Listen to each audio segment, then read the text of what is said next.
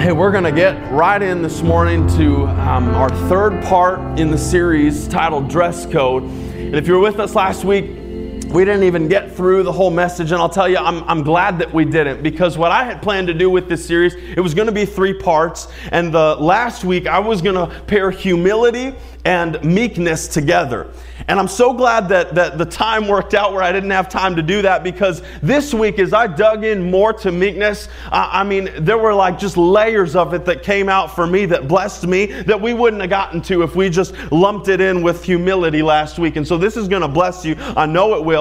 And we're going to start actually by talking about something in Ephesians 6. So if you have your physical Bibles, you can turn over to Ephesians 6 this morning. And we're going to talk about God's dress code for His people. And we've been talking through this series about how we're ambassadors. We're going to see in Colossians 3 this morning that we are the elect of God, chosen by Him and appointed by Him in this time, in this place, in this hour, for a reason. And that reason we know is our mission. It's to go and share the light, share the gospel, share the truth with the world. Well, part of the way we do that is by being appropriately dressed, appropriately prepared, coming with what we need to represent God the right way. We dug into that more the first week, and so I'm not going to say a lot about it, but we have to recognize we're God's representatives on earth today. And as such, well, we represent Him. And you know, the way we present, it has a lot to say about the way we represent. The way we represent says a lot about the way we present. And so as we present ourselves to the world, we ought to do it in such a way where we're representing God accurately. When I show up in life, I ought to show up with a likeness of Christ in me, because that's who I'm representing to the world. It's not just me or my family. It's not even just my church, but it is Christ, my Lord and Savior, who I come and represent. And so I wrote this down as we start this morning. We put it on because it serves a purpose.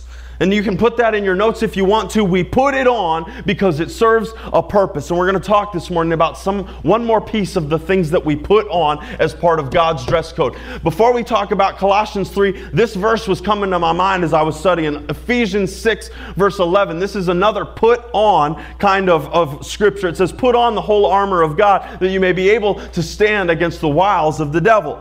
All right, and we've probably studied this out before. You probably know a thing or two about the armor. Maybe if you grew up in church, you put on the plastic armor set that they had in the kids department, where there was the plastic breastplate of righteousness and the plastic helmet of salvation and the sandals, the shods of peace, right? The waist belt of truth. Maybe you had the shield of faith and the sword of the Spirit, which is the Word. Praise the Lord. We've all seen it. We probably have heard about it before. There is an armor that we're to put on.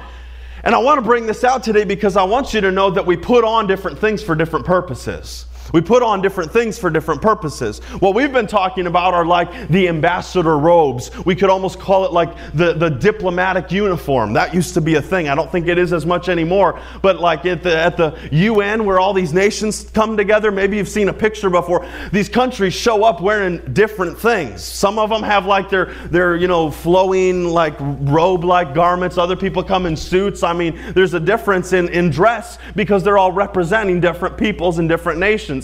And so we put on different things in our Christian life to serve a different purpose. We said this. We put it on because it serves a purpose. Well, we've talked about the armor of God before. You've probably heard about the armor of God before. And that serves a purpose. And we're told in Ephesians 6:11 what that purpose is. And it says it right there, that you may be able to stand against the wiles of the devil. And so we put on the armor of God for a purpose, which is to stand against the enemy. We put on the armor, we could say it this way, to endure the fight. Amen? And it's a good thing. I'm glad that we have the armor of God. I'm glad that it's been provided for us by Christ so that we're able to stand, that we're unmoved by His lies or His tactics. You know, I'm not going to spend a lot of time here this morning, but I'll tell you, if you've been moved around a lot by the enemy lately, put on the armor. Get armored. Get the righteousness on. Get your salvation on. Get your peace on. Get your truth on. Get your faith on. Get your word on. Because that's what's going to allow you to win in combat against the enemy. But you know, I was thinking about soldiers and people who are in combat. And you know, they wear more than just armor. Did you know that? Soldiers don't just wear armor. When they go into a fight, they might have plates on. They might have a helmet on. They've probably got combat boots on. But that's not all that they're wearing. They wear a uniform. They wear things that identify them. First of all, as a member of the United States military. Second of all, as a person who is specific in a role and a rank serving in that military. You know, they wear more than just the armor. They wear the representation as well. They wear the armor to be protected and to do the job and to stand against the enemy, but they wear the representation, I think, for a different purpose. I think the representation, it identifies them and who they're with. It is something that allows influence in some situations with civilian populations. And look, I've never been at war, and so I don't know personally what this is like. But I know that at times when interacting with a civilian country, like I like watching World War II movies. And in some of those movies, like the Americans will show up into like a village in the Netherlands. And everybody's cheering and they're excited because they recognize these people are on the good side. This is the good team. We want to help these people. We want to ally with them.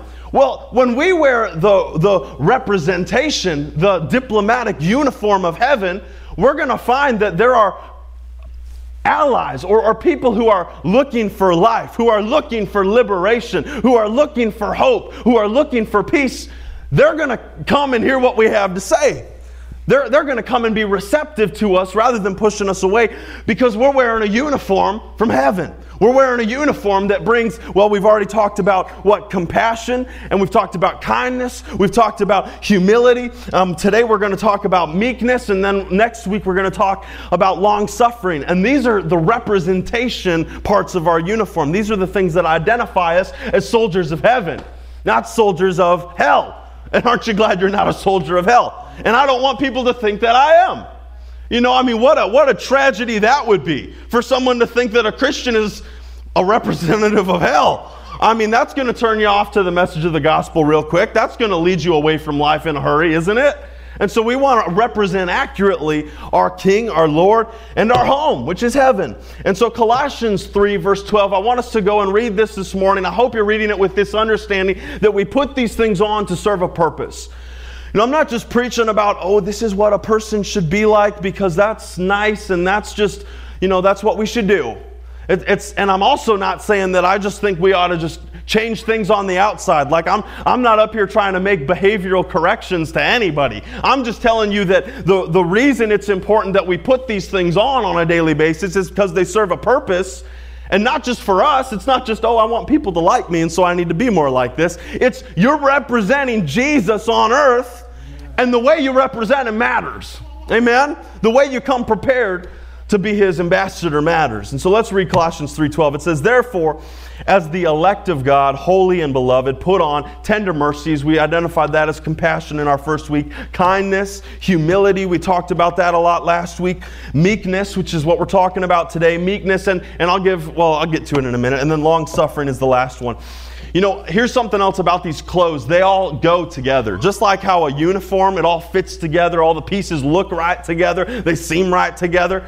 God's uniform, God's dress code, it all goes together. And as we've gone through this, I hope you've seen that. I hope that's touched you, how compassion, it flows together with kindness. We're going to see today how humility, it flows together with meekness. And patience is an element of all of these things. I mean, you know, it takes an element of, and we'll get to that more next week, but it takes patience to be kind. It takes patience to be compassionate. It takes patience to be meek, which we're going to see how that works out today.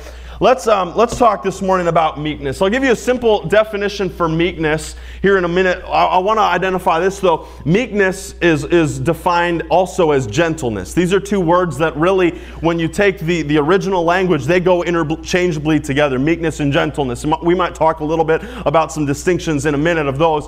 But meekness and gentleness are very similar. And I bring that out because I think sometimes we hear meekness, and that's not a word I use in everyday language. You know that? I don't know the last time I called somebody meek. Maybe you use that a lot. I don't use meek. But I use the word gentle quite often. And so for me, as I think about what gentle means, that helps me understand meekness to realize that these are really pretty interchangeable words, meekness and gentleness. Here's a definition for meekness. Gentle strength. exhibiting power with reserve. Exhibiting power with reserve. This is what meekness is. Really, that's what gentleness is. It's exhibiting power. It's having power, but having a control, having a reserve of that power. Not using the full amount of power, even though I'm capable to. You know, we could talk about this in action. One of the ways we might see this in action really is kindness. Meekness working out in actions is like kindness. I have the power to be mean. I could hurt you. I could be mean to you, but I'm not going to do that because I have this strength under control. I want to do what's kind for you. I want to do what's right for you. And there's other elements tied to that too. But meekness is controlling the strength and not doing what would be bad to do. It's using strength with reserve for a purpose. You know, we could talk about this in a heart or in an attitude kind of way as well, because I think sometimes we can get off with inside things that we know how to control on the outside. You know, I have the willpower to just think whatever I want. I have the willpower to have whatever kind of attitude I want to have. Don't you know that's true? I can be how I want to be. But I recognize that even though I have that strength to do what I want to do and be the way I'm going to be and think how I want to think, I recognize that it's not good for me to think some ways, to have some attitudes, to talk some ways to people. And so though I have the ability to do it, I have the meekness to put that under reservation and control and to do what's good rather than to do what's harmful. Do you see that this morning? Gentleness, strength, under control. Here's something, and maybe you've heard this said before. I can't get away from it. Anytime I talk about meekness, I have to say this. Meekness is not weakness. Meekness is not weakness. In fact, I would say meekness is the opposite of weakness. In order to be meek, you have to have strength. If you don't have strength, you're not meek, you're just weak. The absence of strength is weakness. The control of strength is meekness. Do you see that this morning? Or gentleness. And this is how these words really work well together. Gentleness is another way we could see meekness. It's another descriptor for it. So let's look at Isaiah 41 verse 10, because I think we have to start with strength. If we don't have strength, we can't have meekness. You know, because we just said a minute ago, the absence of strength is weakness, but the control or reservation of strength, that's meekness. And so let's look at strength this morning. And I'll show you, we're going to see right off the bat that this ties into humility, because one of the things we said about humility last week is it's more of God, less of me, right? That's what I need. More of you, less of me, God. It's not depending on myself. It's recognizing my inability. It's this almost deflating, less bigness of my own self-dependence and self-reliance. That's what humility is, not relying on myself. But humility, godly humility, is shifting my dependence from me to God. Or from someone else to God. You know, I can be prideful in other people, but I want to be humble that I or my friends or my parents or my family, they don't have everything I need, but God does. And so godly humility is really depending on Him, recognizing that I don't have it myself. And so this ties in with strength, because right here in Isaiah 41:10 we see it says, "Fear not." God's talking. "Fear not, for I am with you. Be not dismayed, for I am your God. I will strengthen you. Yes, I will uphold you. I will uphold you with my righteous right hand." And so what we see is that God is our strengthener. Amen. That's a simple truth to take away from this. God is the one who gives us strength. And I've preached about the strength we receive from God before, but I'll tell you, it's not like, maybe sometimes it is. Most of the time for me, I have not just received like this Hulk strength in a moment where I'm like trying to lift something, and I don't think that's what this is referring to. And I'll tell you why, because He says, "Fear not, for I am with you." See, this is where it starts. I don't believe that God's strengthening us is often going to be Him just supercharging us with power where now I can do it all on my own. Because you know what that would do to me? It would give me a lot of pride. And it would make me less reliant on Him. It's not like He's just going to deposit all the strength I need in a moment. I believe He's present with me, and so I can rely on Him for His support, for His help, for His strength. I mean, don't we see that here? "Be not dismayed, I'm your God, I'm with you. I will strengthen you, I'll help you, I will uphold you." You notice over and over it says, "I will, I will, I will." So it's not, hey, I'm going to give you this so you can just do it all by yourself. I don't think that's what God's strength is for us. Do you believe that? I believe His strength is really a presence with us. I would say it's a partnership with us. You know why it's the great co-mission? Because we are co-laborers. We need Him involved. I can't complete it on my own. I can't be the ambassador I'm supposed to be on my own. The humility recognizes that. And so as I rely on Him, as I partner with Him, as I invite Him in and say, God, I need your strength in my life today, He's going to be present. He says, fear not, I am with you. That's a promise for you. If you're into the promises, if you like the promises of God, I like the promises of God. Here's a good one. I am with you. So don't be afraid. You know, when He's with you, you're not going to be afraid because you've got someone stronger than everybody else with you. And I think I preached this a couple weeks ago. When I show up and I've got a couple big guys, big friends with me, I'm not really scared of anybody else showing up. You know, hey, I've got the friends. I've got friends who have the strength that I don't have, but I'm not afraid because I'm with them. I'm with them. That's the attitude we need to have about God's strength in our life. I'm with Him. He's with me, so I'm not afraid. He is the one who's strengthening me, helping me, and upholding me with His righteous right hand. And so I believe this. Here's how I wrote it down. This is I think it's a cute way to say it. God does not strengthen you so you'll leave Him to do it yourself. God does not strengthen you so you can go DIY. It's not like God's strength isn't like a YouTube video that you can watch one time and then figure it out on your own. God's strength is calling on Him to be with you all the way through it. Amen? I don't want to have this misconception like I'm just going to ask one time, get what I need, and then go off on my own. I want Him with me all the time. That's where we're going to experience the strength of God. How does this tie in?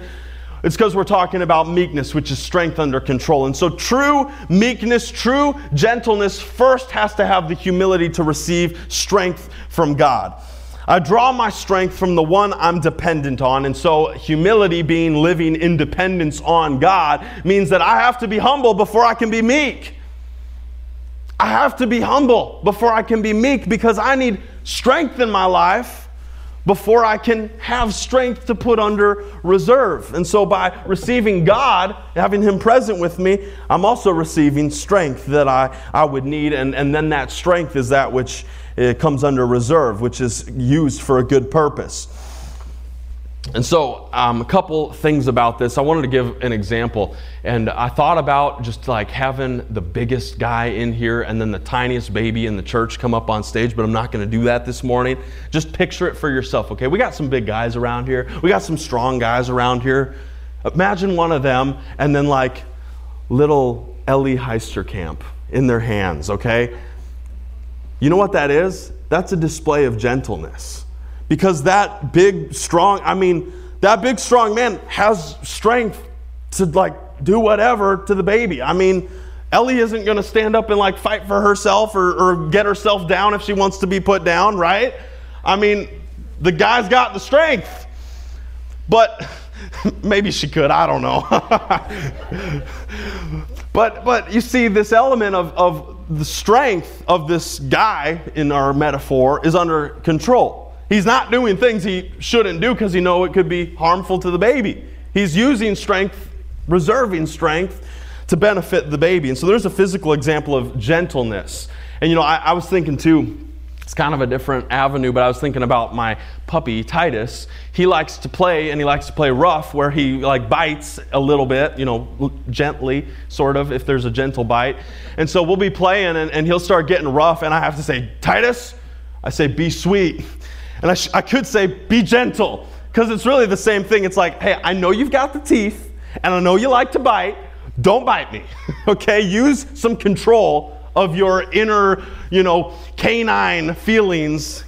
Channel the inner wolf so you don't hurt me, okay? That's strength under control. That's gentleness. And we may talk about gentleness, but I think sometimes we don't translate this external gentleness to an internal thing. This is where we go deep this morning. This is where I started getting convicted this morning because, or corrected maybe is a better, nicer way to say that this morning. Because I think sometimes we recognize how inappropriate it would be to not use gentleness on the outside, but I think sometimes we neglect how important it is to use internal gentleness. To be gentle in the way we talk to people, to be gentle in the way we interact with people, to be gentle in the way we share truth with people. we may know that it's wrong to punch somebody in the face, but do we know that it's wrong to use harsh words, to speak evil towards people? Because just as much as I control what my external man does, I need to be controlling what my soul does too. Don't you know it? I need to control what my mouth is going to do, because my mouth really can do more harm than my hands can. If you do a study of sin in the Bible, most sins do not have to do with physical actions, but they have to do with like emotions and communication and interaction. It's about words. Life and death is in the power of the tongue, isn't it? And so we have to be cautious of controlling not only our outer man and our body, but our soul and our mouth too. And so meekness is not it's not a passive result, it's an intentional response. Okay, this is what I want to get to this morning. In controlling strength. Because we have strength, I believe, and maybe you know what we do. We have a measure of strength on our own, but I believe if we're living in humility, we're going to put that aside and depend on God's strength for us, okay? So we have strength. Let's say we've got this strength thing figured out. Well, now I have to understand how to appropriately control that strength so that I can be beneficial to others, so that I can help other people, that I can be gentle with people and not hurt people. This means it's something that we have to put on, amen? Meekness doesn't always come naturally, because I'll tell you, my response, if I've got some strength, I want to use it. If I've got a big engine, I want to floor it. If I've got muscles, I want to flex them. If I've got I want to use the power I've got. Am I the only one in here? I like using the power I've got. But meekness is power under control. It's strength under control. And so I would say this, meekness doesn't come naturally. It's something we put on. And that lines up with what we read in Colossians 3:12. We have to put on meekness. In order to appropriately control meekness, we have to have awareness. I have to be aware of how much strength is going to harm someone in order to know how much strength I need to give. Going back to the example I made earlier about like engines, if you get into a sticky situation, you got to know how much gas to give it. Because if you give it too little, you're just going to get stuck. But if you give it too much, you're just going to spin. Anybody drive on the ice a few weeks back? Driving on ice is hazardous for people who don't know how to drive on ice, because they don't know how much gas to give. They don't know when to turn. They don't know how to maybe brake. And I'm not coming down on anybody who has a hard time driving in the snow or ice, okay? But what I'm saying is it takes an awareness of what is appropriate, of what is going to be helpful in order to do that the right way. In the same way, interacting with people can be slippery sometimes, can't it? It can be difficult sometimes. It doesn't take a whole lot for a conversation. Have you ever had a conversation like that? You think things are going good, and then all of a sudden, you're like in a ditch, and it's like, how did we get here in 2 minutes? We were just having such a good time, and now they're mad, or I'm upset, or somebody's crying. Like, this got bad fast. Well, it's like that driving. I have to temper. I have to be careful about. I have to use control on the power that's in my mouth. And when I do that appropriately, I'm going to see good results. This is what God wants for us, is for us to use awareness and pair that with control, so that what we end up with is gentleness. I have to do that in myself. I was talking about earlier how I have the power to be whatever kind of way I want to be. I can have a bad attitude. I used to have a really bad problem with having bad attitudes. This is something I had to learn. So I'm talking out of personal experience today. I had to learn to control my bad attitude. Yes, it's a decision that I get to make, but I started recognizing making the wrong decision causes some wrong results. And so I'm going to use some control over my inner decision to choose what kind of attitude I'm going to have. I have to have a level of meekness, strength with reserve, strength with control over my own willpower. But talking externally and towards other people, I think we also need to exhibit meekness, gentleness, this strength with control in situations where here's a couple examples I thought of, like callous versus very tender individuals. People need different things. You know that? People need different things. The callous person, the person that's hard and rough, and I just got to hear it like it is. Have you ever met someone like that? I don't know why I did that voice when I said that. But there's that kind of person that's maybe just, I'm a little tougher.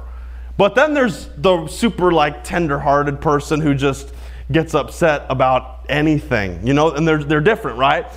I have to use a different level of force with one than with the other. Do you see that today? One is if I just give them the soft kind of gentle, tender word, that isn't going to get through. They're not even going to hear it. They're going to brush it off and continue going about their business like nothing happened. But then the other person, like, if I use the callous word for the tender-hearted individual, they're going to be crushed. And they probably won't ever come back because it hurts so bad.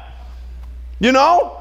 I mean, if I've got a wound, if I've got a wound and I have a really low pain tolerance, I need somebody to be gentle with me. But if I'm like breaking bones and continuing to play basketball while it happens, I just need somebody to put that thing back in line so I can get back out there and keep on playing. You know what I mean? Like, there's a different necessity, so it requires a different level of force. Gentleness is assessing the proper level of power, the proper level of force for a situation, and then giving that. So you got to have the strength, you got to have maybe the truth that would be needed to aid a situation, but then you have to have the temperance to only give what's needed so that you aren't going to hurt or go beyond what would be helpful. Here's another one for you. I thought about 1 Corinthians 3 verse 2. We can put that one up on the screen and read it together. This is another situation that requires awareness in giving what is good. Paul writes to the church, he says, I fed you with milk and not with solid food. Other translations say meat. For until now you were not able to receive it, and even now you're still not able. Now he's not talking about actual milk and solid food. He's talking about the Word of God. What he's referencing is that there are some truths from the Word of God, some things you need to know from the Word that are like easier to receive. There's something that a young, immature, a baby in Christ, and he actually corrects the writer of Hebrews corrects the church because he says, you should have been teachers by now, but you're still having to drink the milk, the soft stuff, the stuff that's for immature babies, and you're supposed to be teaching people. And so there's this need of maturity requires a different food source. You know, we can talk about babies again. Babies need to eat different than adults, right? And so we have to be aware of what's needed in a situation so that we give what's appropriate for that situation. The truth is that for most people, this need for meekness and gentleness, I said this a minute ago, it's not just in physical things, but the need for gentleness really comes in communication, words, and behaviors, and in the heart. All right, it's not so much about what I'm doing with my hands, it's about things that are coming out from the inside of me. You know, I referenced Proverbs 18:21 earlier, life and death are in the power of the tongue. Another one that's good is Luke 6:45. It says, for the mouth speaks out of the heart's abundance. So that means what's going on in my mouth is really a reflection of what's going on in my heart, and life and death are in the power of the tongue. And so I would say this, most of the gentleness we need, especially today where people, I would say people are less physical today than we used to be. You know, we're not a society where we're all out necessarily like working with our hands for every single thing that happens and working with rough jobs, physical jobs and physical interactions with other people. You know, a lot of entertainment has become something that's less physical and more internalized. A lot of work has become less physical and more internalized. And so I would say as our lives get progressively more internal, we have to have more internal gentleness than maybe we used to have to, because I mean, it's always been needed, an internal gentleness, a gentleness with words. We're going to look at some scriptures this morning that talk about the way we're supposed to have control over our words and the strong things we can say out of our mouth. But I know today, so much of what we do is just communication with our mouth or with our thumbs, or in the form of messaging or media or things like that. And so much of our influence on people, so much of our exertion of power or truth in people's lives is internal and not like a physical force. It's not me showing up and picking you up and taking you somewhere else. It's me sending a message and saying something to you. You know what I mean? And so with an increase in that, we have to be aware of gentleness, because if we operate in truth without gentleness, if we operate wanting to help somebody but we don't have gentleness, what we're going to do is hurt people. What we're going to do is push people away. What we're going to do is damage people. And I believe it's so important that we recognize it with our dress code, because like we said from the beginning, I'm not just representing me. If I'm mean about something, if I'm rough with somebody about something, they're not just going to think, oh, that guy is rough, that guy can be mean, that guy's a little harsh. They're going to think Jesus is that way. And we're going to look at an example later on this morning of how Jesus was gentle. I promise we'll do that one. Even if I don't get through everything else, we will do that one. And so I want to give you a definition for Christian meekness this morning. We've talked about meekness, the control of strength. Here's Christian meekness for you. Power originating with God, operating in agreement with His will. Power originating with God, operating in agreement with His will. We've said this throughout the message this morning. The power we have stems from humility, lowering my own and allowing God to fill that place in me, allowing Him to become bigger in my life and my own ability, my own dependence to become smaller. And so this is the first part, power originating with God. Hopefully if we've got humility, then we're already on board with that. But then the second part is operating in agreement with His will. No, gentleness is going to be for good. Gentleness is going to be for a good end. Gentleness is a good thing. If it wasn't a good thing, God wouldn't have us put it on, right?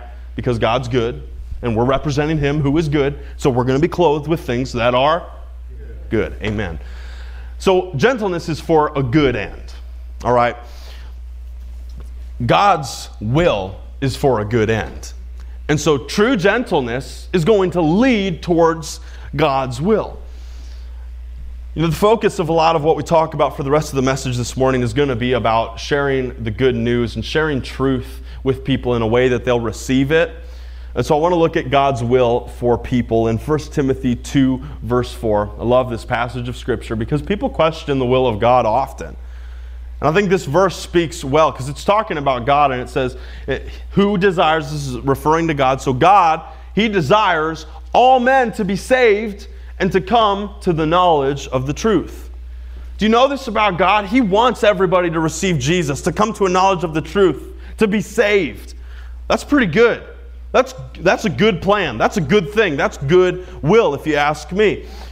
And so knowing this about God, we can see that gentleness ought to lead to this end.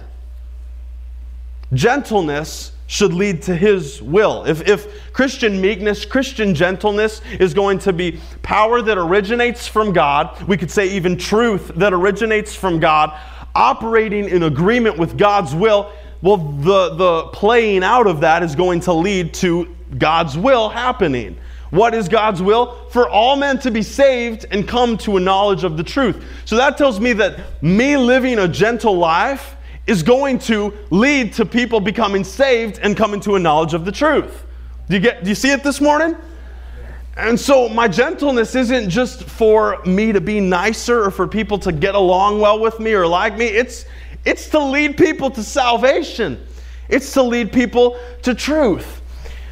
So what does Christian meekness look like today? We said this definition, it's power originating with God, operating in agreement with His will. What does that look like playing out, working out in life? Titus 3 verse 2 is where we're going to go next. Titus 3 verse 2.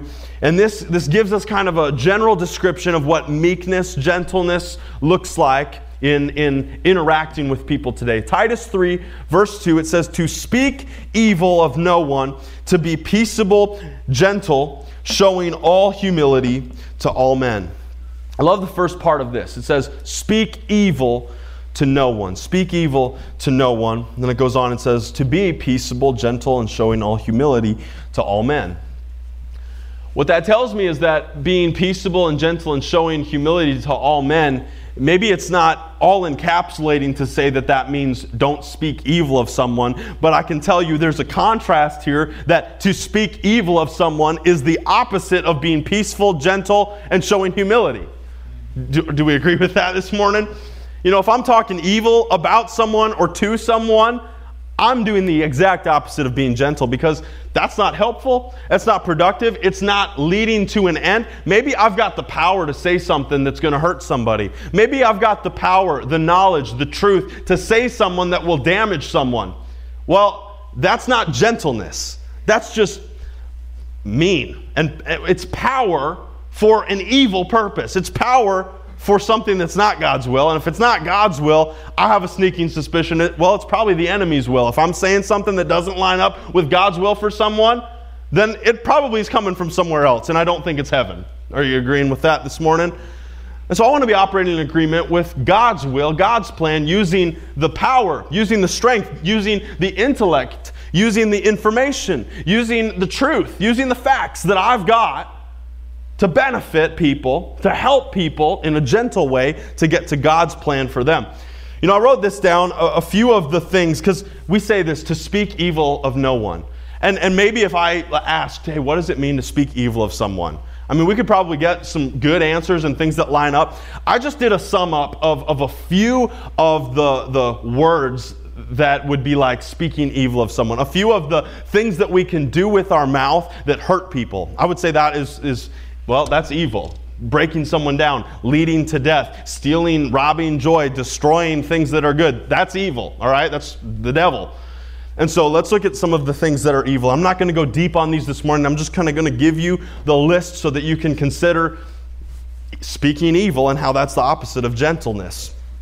Evil speaking, the first thing I wrote down is gossiping, which is talking about something or someone without them present, saying things that you would never say with them around. I mean, it's deceptive is what it is. It's kind of underhanded. And there's some other things that could fit into this gossip category. Another one would be slander. Talking just horribly about a person, saying mean, evil, unproductive, unbeneficial, death-giving things. You know, we talk about what gives life. Well, there are words that give death.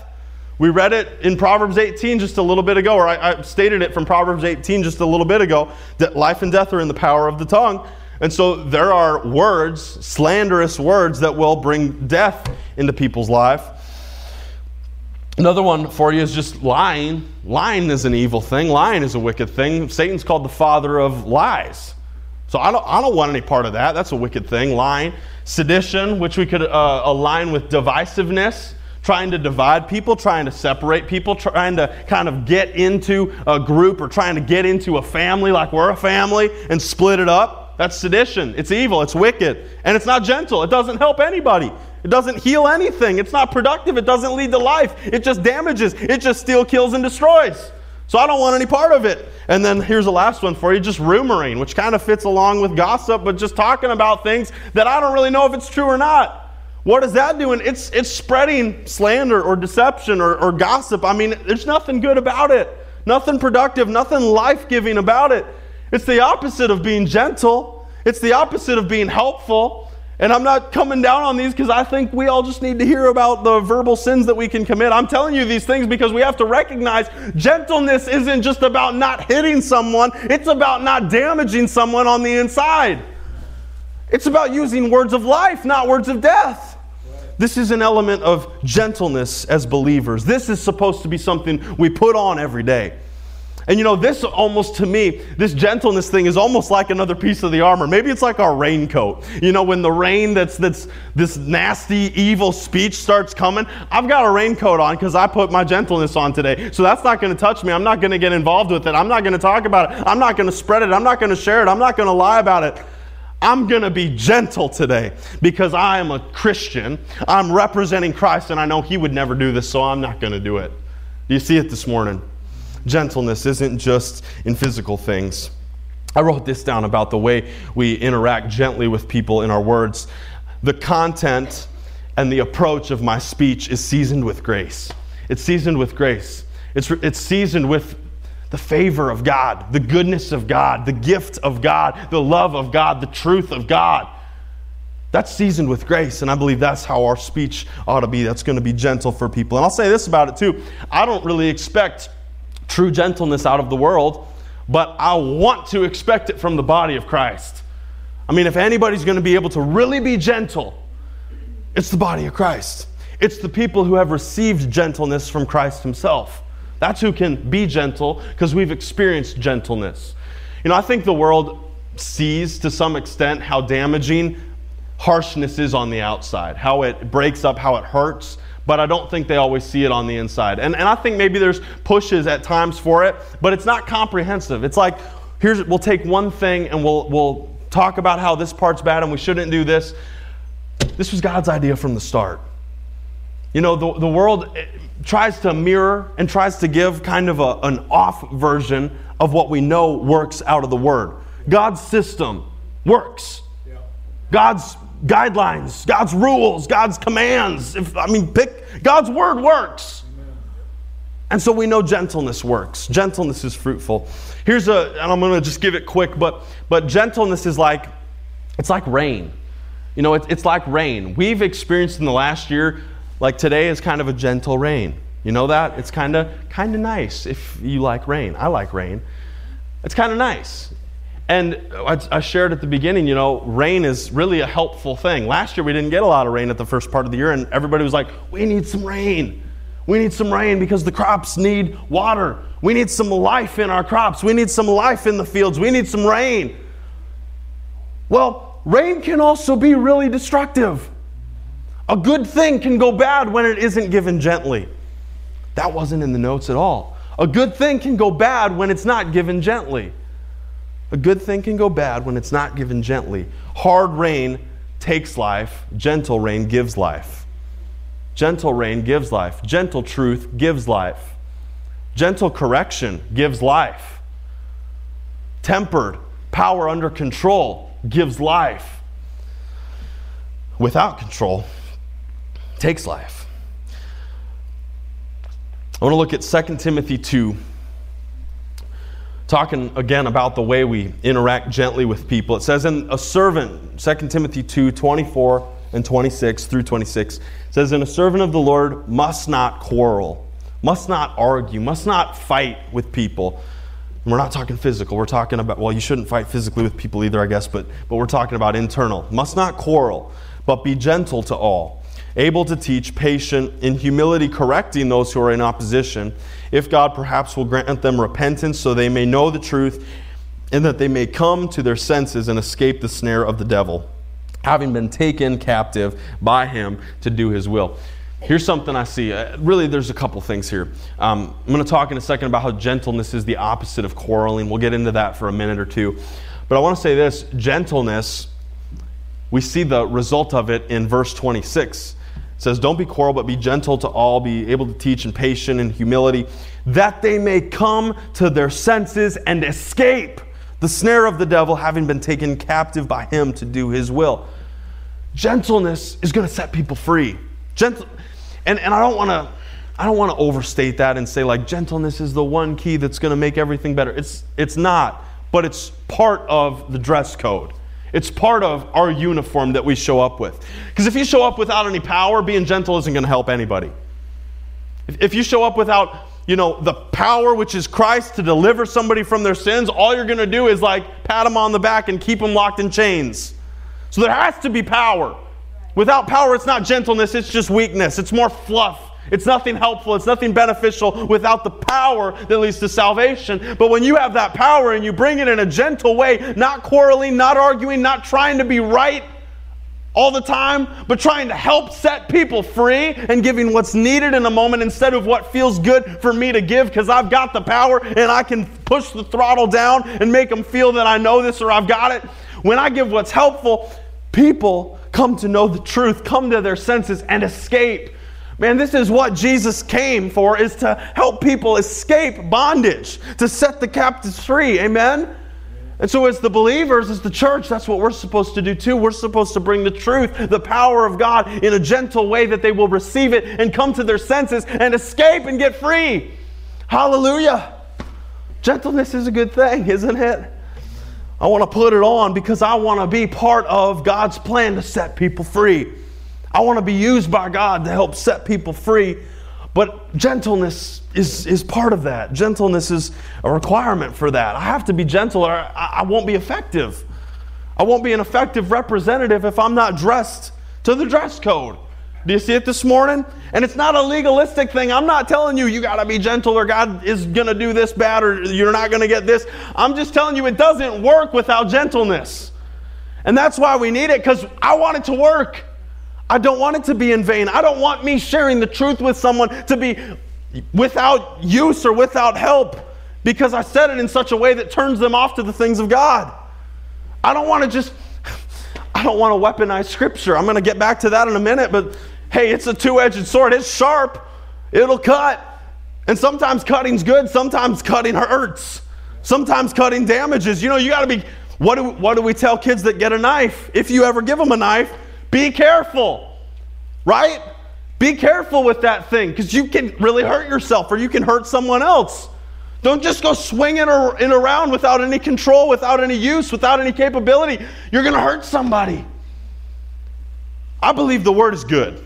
I believe the Word is true. But I believe we can, if we're not careful and we're not gentle, you can weaponize the Word and you can hurt people with it.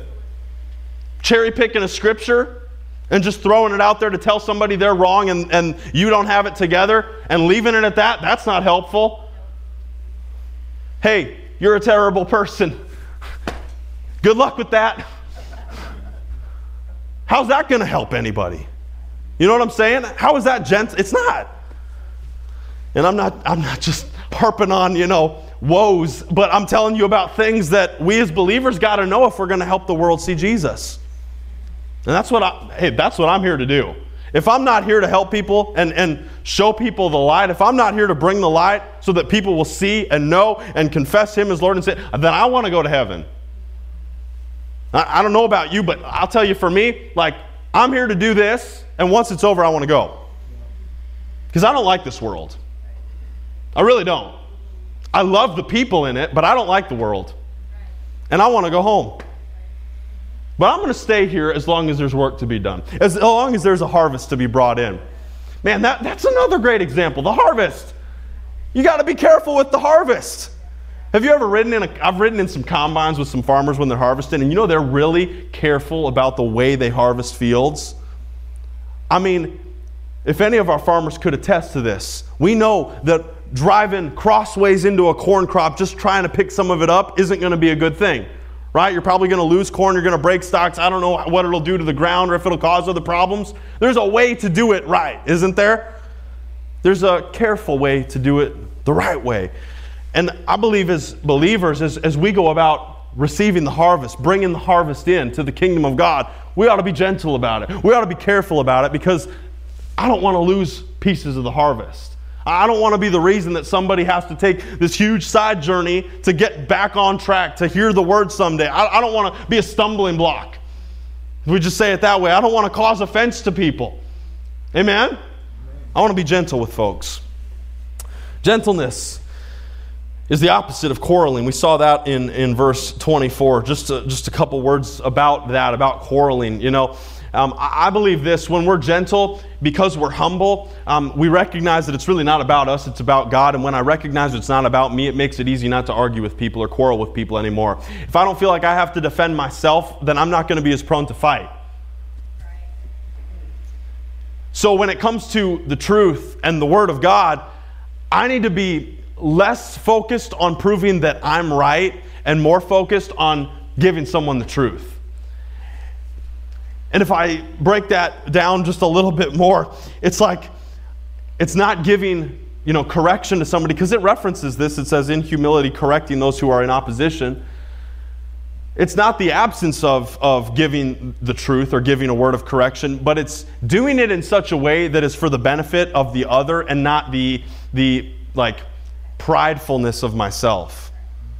That's what leads to arguing. Pride leads to arguing. Pride leads to quarreling. Pride leads to fighting. Because I got to prove that I got something. Hey, my approach, honestly, when someone doesn't believe, I hate that they don't believe, because I know where they're going and I don't want them to go there. But I don't take issue with it personally. It's not like, oh, you've rejected, oh, you think you know something better than me? Hey, I'm just telling you what God said. So if you've got a disagreement here, that's between you and Him, not you and me. I'm going to give you the word that I've got. I'm going to show you. I'm going to study to show myself approved so I can take you where the truth is at. I'm going to give you the word. But at the end of the day, your problem isn't with me. It's with Him. Right. So if you got a problem, take it up with Him. I don't need you to argue with me. I didn't write the book. Amen? If you don't like what it says, it's not my fault. Take it up with the author. I'm just telling you the book's changed my life. Amen. And it's given me life. And so I'm just sharing with you what's helped me. And if you don't like that, well, that's between you and Him. Do you see how this approach takes arguing out of the equation? I don't have to argue it. I'm going to tell you. I'm going to give you the truth. But, hey, it's not my word. So take it up with the author. And I think that kind of, I'll tell you, I've said this to people before, and it stops people up. Like when you identify, hey, I'm not the one who thinks that. That's God's word. So it kind of shuts down that part of the conversation where somebody's like, oh, you think you know this, and you think you're better than this, and you think this, I'm like, no, I don't think any of that. I'm just telling you what the Bible says.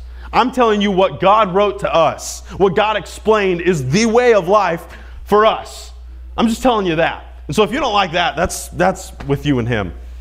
I mean, that's like the end of the argument right there. Because what do they say back to that?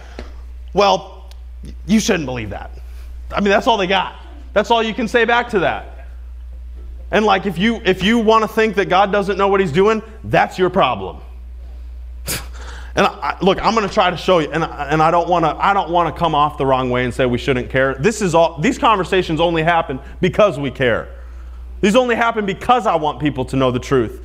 But the truth about it is, like, if someone isn't receptive to it, it's not an issue with me. They have an issue with God. And that's for them to resolve with him. I'm going to give you as much truth as I can. I'm going to do it in the most gentle way possible. I'm going to do it with the amount of force that I feel like the Holy Spirit is showing me is appropriate for this situation. I'm going to do it with you in mind. I'm going to do it in love for you. But if you don't receive it, I'm not going to be offended, and I'm not going to try to force it down your throat, because it's not my recipe, it's God's recipe. Amen. Less of us, more of him. When we recognize that it's God who has something, which is humility, dependence on him, not of me, it's gonna enable us to live gently with people. Just something for us to consider. I referenced Hebrews 4:12 a minute ago about how the Word of God is living and active, sharper than any two-edged sword. It pierces to the division of soul and spirit, joint and marrow, able to judge the thoughts and intents of the heart. We have to consider the Word of God. It is a good thing. It is a useful thing. It is a wonderful tool. But it has to be used gently. And so here's a question. If you want to take this and use it for yourself, you can do that. How can I say this gently? Something I try to ask myself when I know I'm about to have a hard conversation with someone or give somebody a piece of truth that's going to be difficult for them. How can I say this gently? How can I say this in a loving way that points to God and not to me? That if they'll receive it will bring life. I want people to receive the Word. I don't want to separate people away. I want people to receive the truth so that they can have life. Paul wrote to the church, it's in 1 Corinthians 4:21. He said, what do you want? Shall I come to you with a rod, or in love and a spirit of gentleness? Do you want me to show up and beat you with the truth, or do you want me to be loving and gentle? Which one's going to be more beneficial to the church? We don't get a response back. We don't have the letter back from the Corinthians, but I imagine they said, we'll take the spirit of gentleness and love instead of the rod, Paul. Don't come and beat us. Please just come and feed us. Please come and help us. Please come and love us as the flock of Christ, as God's people, as God's sheep. And so gentleness is going to be beneficial to people. It's going to help people. One more reference for you. I'll just give it to you. Galatians 6, verse 1 and 2. It talks about a spirit of gentleness and how that's going to help restore someone who's fallen into sin. So that's one more thing you can check out on your own time. I want to have the worship team come up now. We're going to wrap up service. And as we do that, I told you we would, I promised, I didn't promise, I just said we would do this, so we're going to do it. John 8, verses 1 through 11, talking about Christ's gentleness. And I want to end with this because Christ, He doesn't tell us to do things that we're not able to do. And I'll tell you this, He doesn't ask us to do things that He Himself did not already come and do. And Christ was gentle. Jesus was gentle with people. John 8, verse 1, this is talking about the woman who was caught in the act of adultery. And in this account, we see Jesus as a gentle Savior, as a gentle bringer of truth, as a gentle wielder of the Word. It says in John 8, verse 1, "But Jesus went to the Mount of Olives. Now early in the morning He came again into the temple, and all the people came to Him. He sat down and taught them. Then the scribes and Pharisees brought to Him a woman caught in adultery. And when they had set her in the midst, they said to Him, 'Teacher, this woman was caught in adultery in the very act.'" And I want you to see this picture.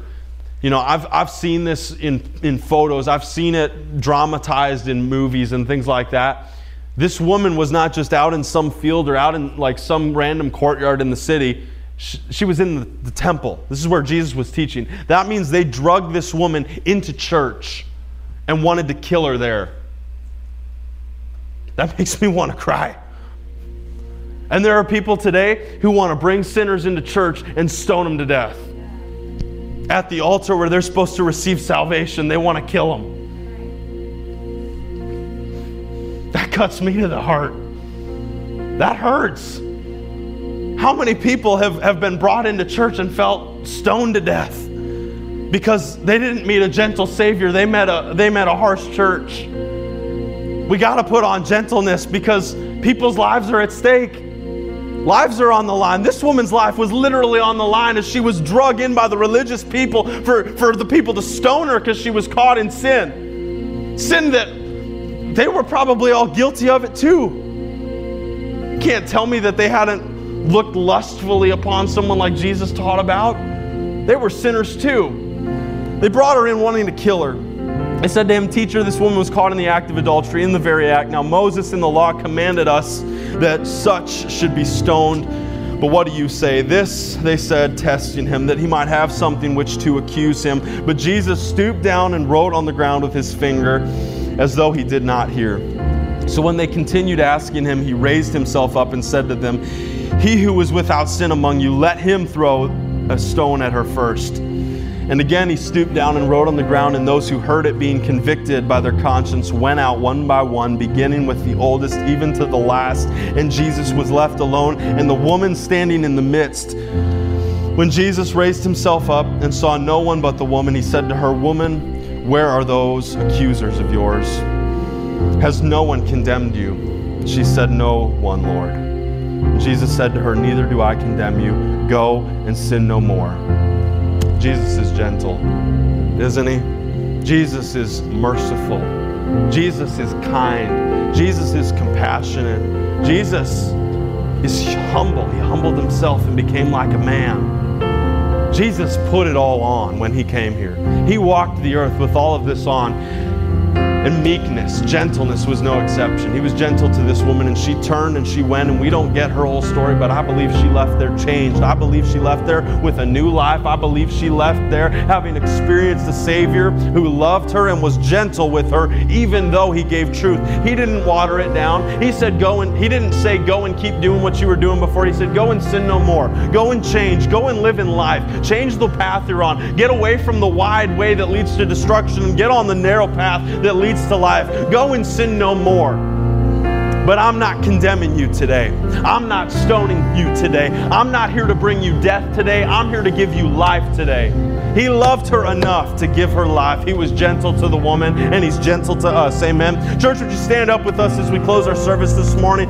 Let's just pray and praise him together, thankful for what he's done. Father, I thank you for your son Jesus, that he came to be a Savior. He came in mercy. He came in gentleness. He came in truth, that we might change, God, that you didn't want us, and he didn't want us to stay the same and live the same, but he brought the truth, and he brought life, and he brought power in a way that didn't turn us away and push us away and hurt us, but God, he did it in a way that brought life, that brought hope.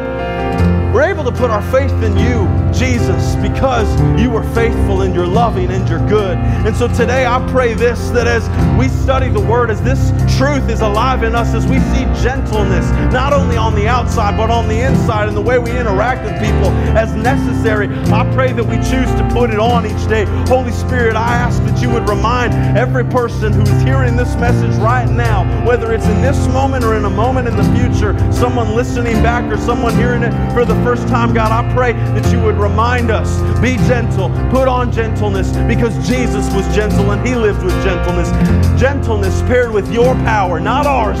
Humbly, God, we know that it's your power that we're dependent on. Your power, your truth, your life, paired with gentleness, with a temperance and a control to give the appropriate thing in the appropriate moment, will change people's lives and turn them to the truth, turn them to the light, turn them to you and to your kingdom. And so, God, I pray that as we live gently. Church, if you agree with this morning, I want you to pray this with me. Father, I want to be gentle. I choose to put on gentleness like we've studied it today, to be a person who speaks gracefully, who speaks lovingly, who speaks truth, not watered down, but considering the people I'm speaking to. Jesus, I thank you that in your gentleness, you've shown me how to be gentle. And Holy Spirit, I ask you to remind me, put on gentleness. I want to live a gentle life. I want to be a gentle Christian, a representative of Christ. I pray it in Jesus' name, amen. Amen. Well, praise the Lord. I pray you were blessed today, that you go and be a blessing, be gentle, help people, give them the truth, bring the light. Amen. Let's worship him as we close.